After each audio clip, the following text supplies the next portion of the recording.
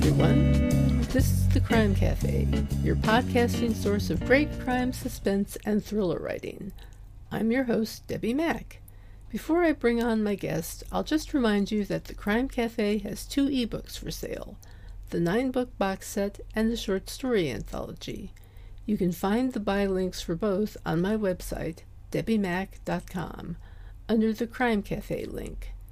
You can also get a free copy of either book if you become a Patreon supporter. You'll get that and much more if you support the podcast on Patreon, along with our eternal gratitude for doing so.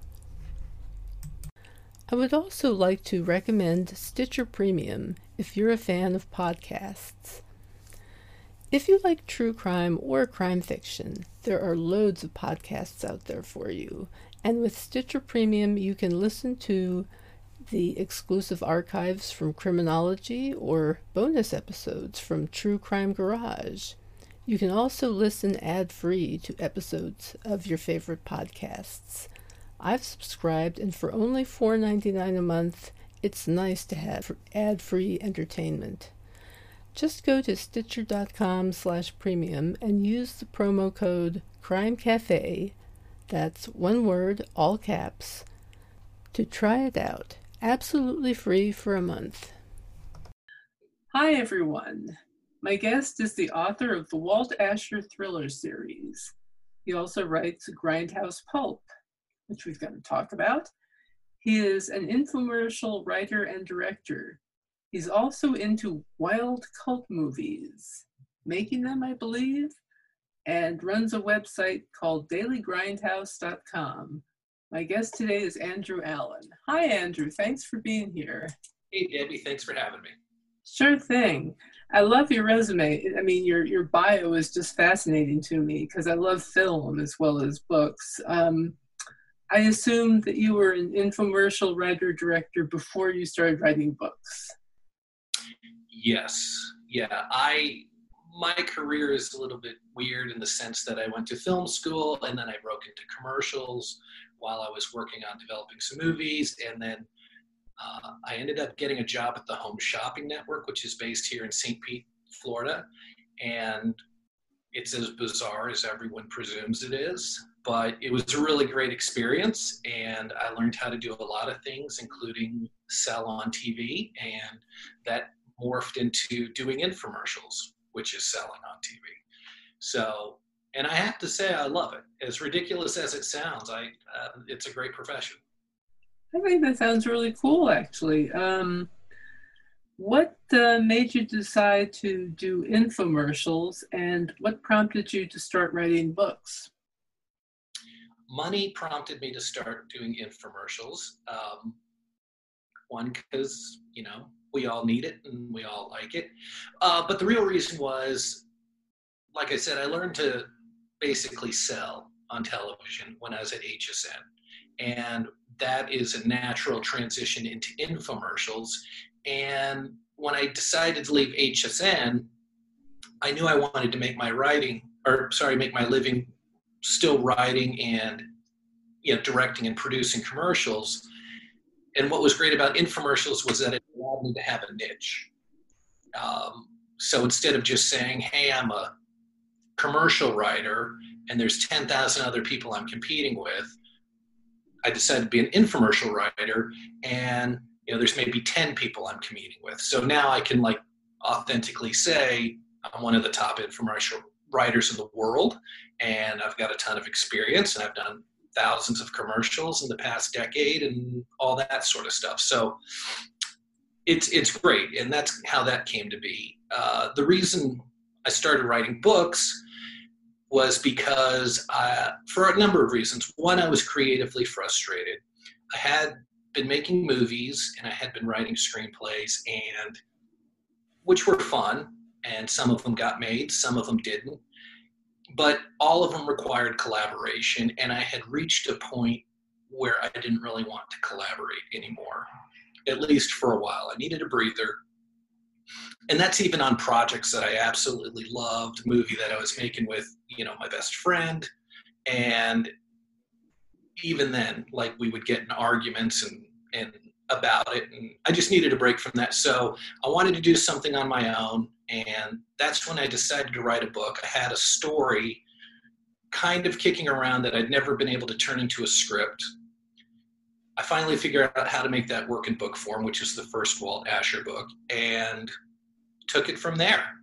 The other part of that story is I was actually reading a book by a very famous author that we all know, who I'm not going to name, and not to sound arrogant, I thought it was terrible. I was like a third of the way in, and I actually caught myself saying, I can do better than this. And, you know, a very arrogant thing to say for someone who's never written a book. But I decided to see if I could back it up. And I think I did. Humbly speaking, I do think I was right. Funny, because I think a lot of writers actually do start off with those kinds of thoughts. Oh, I could do this. Right, and it wasn't even looking down at the writing. It was more exactly. Or looking at the idea of being a writer. It was more like, this story is not entertaining me, and I know enough about story structure from screenplays and things like that to where I could look at this and say, really, it was about me thinking this guy should be doing a lot better for how big their name is and how much money they're probably making. Yeah. Well, I have to give you points for originality on coming up with a protagonist who is an infomercial writer and director. But I see that you've drawn from your own background, or at least I assume you have.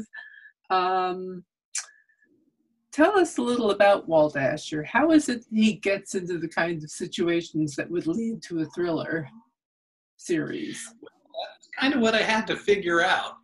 Definitely he comes from my background. I did go down the road of write what you know, and that's because as confident as I was writing commercials and as confident as I was writing movies, I had no confidence whatsoever writing a book. So I figured I ought to, rely on everything that I could to kind of get off and running with this. So, and then plus the idea of him being an infomercial writer was intriguing.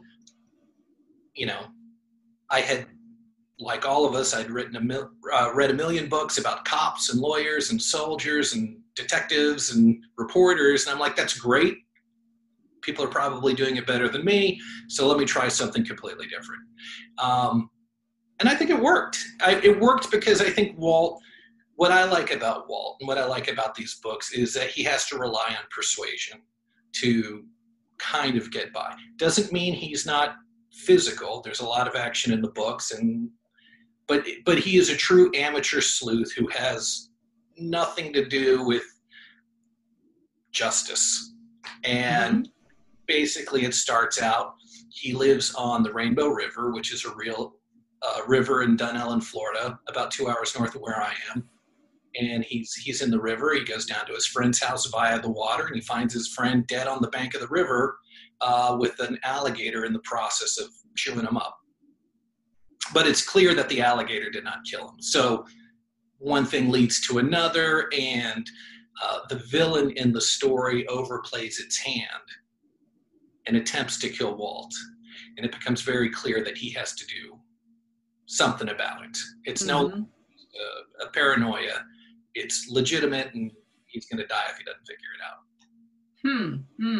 Interesting. That's how they piece it together. Let's see. You also write Grindhouse Pulp. That's a series also, correct? Correct. What are those books like? Explain Grindhouse first, I guess. Okay, so basically the Grindhouse was 42nd Street movie theaters in the 60s and 70s and 80s in Times Square. And, they kind of just showed like all the really gross horror movies, the karate movies, all kinds of stuff, movies that were generally looked down upon, but also provided extremely visceral thrills. And I love those movies. I think they're great. I know. I love cult movies.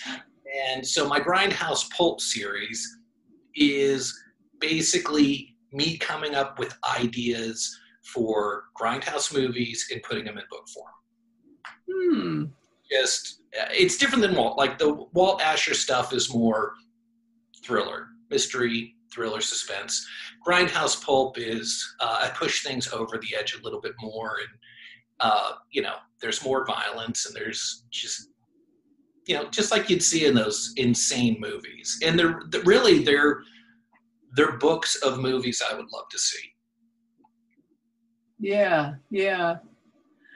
You should check out the public domain because there are some really crazy things out there. You probably already know that. I've seen a lot of them, that's for sure. Oh my gosh. Have you ever seen Manos, The Hands of Fate? Sadly, I have, yes. Oh my God. That's all I'll say about that. There's some movies that are just so bad you have to see them. That's one of them. Well, that's a little part of my resume. I produced Herschel Gordon Lewis's last movie. Huh. And, don't know who Herschel is. He was the first guy to put gore in a movie back in 1963 in the movie Blood Feast. And he did other movies like Wizard of Gore and The Gore Girls and 2000 Maniacs. And he kind of started it all. And he was a low budget exploitation filmmaker. And I had the great fortune of meeting him and basically getting to produce a movie for one of my heroes. Wow, that's fantastic. Yeah. That's wonderful. To get back to Walt, is there an overall story arc in the series? So the first book was really just a test to see if I could write a book. Well, I know that feeling. Of really sort of wrapping the story up. There were a couple subtle hints to where it could go beyond that story. But then after I thought about it and I liked the process and I thought the book went well and I didn't get demolished by reviews, I was like, yeah, I'll continue this. So as it exists now, there's a 3-book arc where each is a complete story. They're full-length novels, but the villain is the same in the 3 of them. The antagonist. It's because the antagonist is more of a secret organization kind of thing than just one person specifically. So there's an arc with that. And then in between each novel, I wrote a novella. And those are side stories featuring Walt and some of the same characters from the book, but not related to that big overarching story. So, which is kind of nice. It's sort of like a breather in between, but you still get to spend time with the characters. That's cool. Yeah, most of those are rooted in the fact that Walt's basically best friend up on the river where he lives is a guy named DG who is actually a criminal biker. And he's into all kinds of criminal stuff, but he's just kind of like one of those Florida good old boys who are fun to be around, and for whatever reason he likes Walt, who's completely not of his world. So in the novellas, those tend to focus on DG getting Walt to do something for DG, and that usually crime and danger, things like that. And that's what Cell Shock, which is the giveaway book for this interview, is one of those things. Yes. Yes, yeah, I noticed that. Actually, I got a copy and I started reading it, and it's quite interesting. I like it. Let's see. You do make cult movies also? I do. What, got any titles to lay on us? Well, I made a movie called Brain Jacked in 2008, which is about a doctor who kidnaps teenagers, puts these like brain control implants in their minds, and then sends them out to kill, which I like.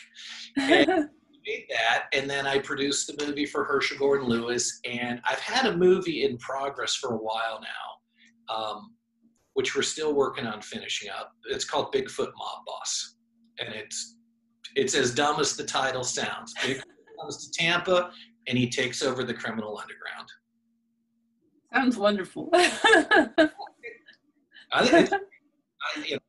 I probably sound arrogant, but I'm humble. I mean, it really is turning out good. That's very cool. Is there any way we can watch your movies? Where would we go? Um, the Brainjack distribution deal has lapsed, and that's only because I have been too distracted with books and other things to kind of set a new one up. It'll probably be streaming on Amazon or something here soon. Bigfoot's not ready yet. The Herschel movie, which is called The Uh-Oh Show, that's out and about and can be purchased on Amazon. Cool. Fun. And the trailers are on YouTube. Fantastic. Good to know. Let's see. Who are your favorite writers?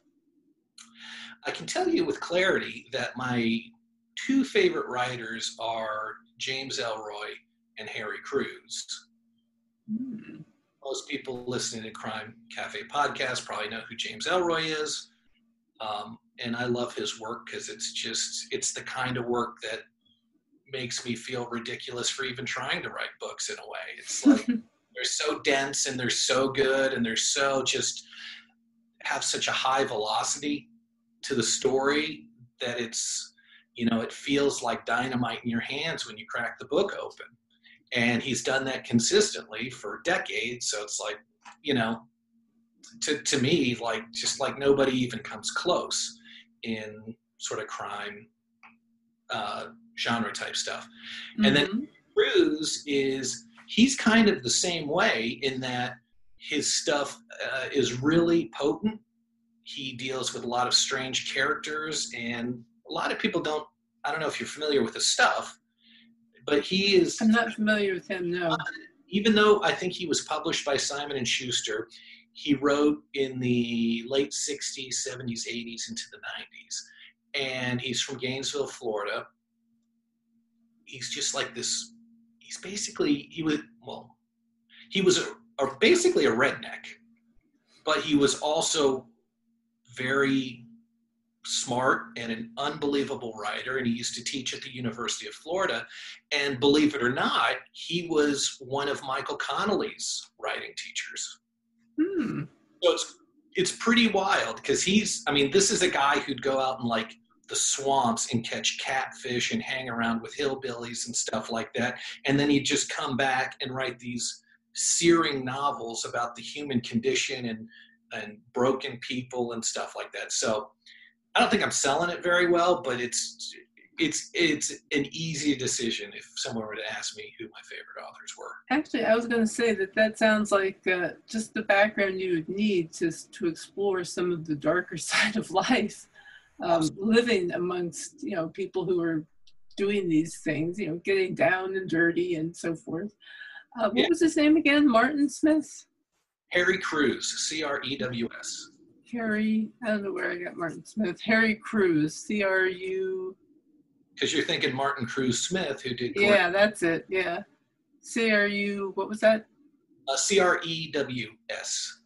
E-W, Crews, yeah, I got it, like crew cut. Okay. Exactly. Like, even just wait till you see his later author photos. Like, as soon as you'll be like, okay, I see where this is going. Wow, interesting. Okay. What are you working on now, other than the movie?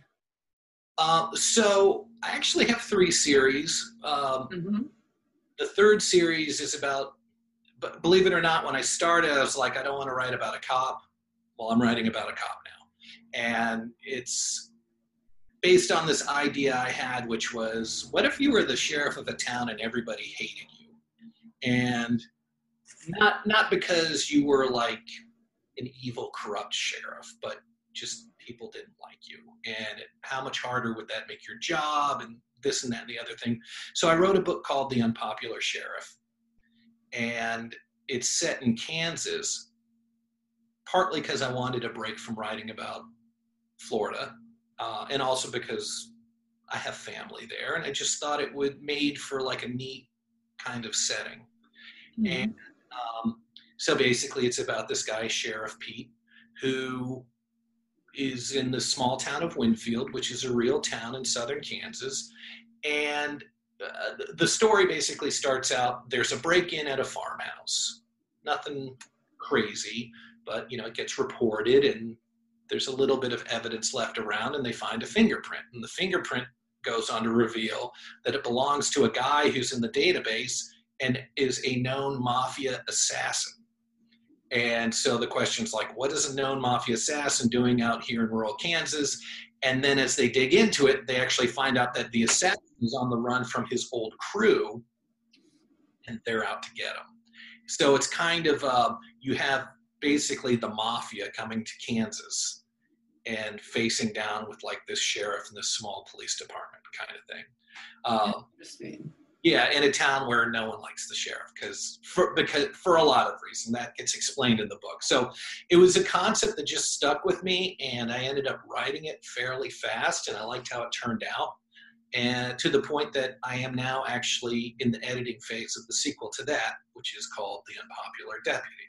Wow, big surprise. Interesting. Yeah. Very good. Well, is there a particular cult movie that you would say to a person should see absolutely if they've never seen a cult movie before? What would you recommend? Like the one movie that you would say you absolutely must see this one? I don't know what movie I would necessarily say would be emblematic of cult movies in general. What I can say is I'm one of those rare people who does know what their favorite movie is. And without hesitation, I would say you absolutely have to see Beyond the Valley of the Dolls by Russ Meyer. Ah, yes. Have you seen it? I have not seen it, but I have been putting up Faster Pussycat Kill Kill on one of my blogs. It's on the shelf right back there. Well, if you ever want to see it with my captions added to it, just go to my blog. Perfect. Yeah, that's WMAC2, DOTOO, WMAC2.wordpress.com. Yeah, I'll check that out. Yeah. Do, please. We can kind of speak the same language on that. This is so cool. Beyond the Valley of the Dolls, I will say unequivocally, is the absolute greatest movie of all time. It shuts down every other movie. Oh my gosh. Well, now I really have to see it. I've been getting interested in Russ Meyer anyway, so is there anything else you'd like to add before we finish up? Well, first of all, thank you for having me. It's been great chatting with you on this interview, and I guess beyond that, no, I guess I will say, much like Reese's Peanut Butter Cups, you are allowed to get your cult movies in your books, and you are allowed to get your books in your cult movies. It's two great tastes that taste great. I love it. That is such a great attitude, and I'm loving it. Thank you. That's a great. The main thing behind that is definitely write what you love. Yes. I've looked into things like writing to market and stuff like that, and while I don't discount, the strategy behind it, I don't think I could be engaged to write a book. I don't think writing a book I wasn't interested in would hold my attention enough to make it good. Yeah, absolutely. I'm with you there. I mean, the way I see it, you just have to create what you're passionate about, or otherwise it's just not going to work. No. It's just going to be painting by numbers. Exactly. So, well, thank you so much for being here, Andrew. I really appreciate it. My pleasure. And I wanted to add that the Crime Cafe Patreon page now offers merch at some levels, including a t-shirt very much like this one. It's a little bit different, but it has that logo on it.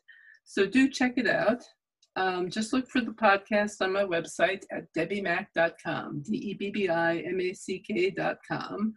Our next interview will be in 2 weeks, and it'll be with Ann Aptaker.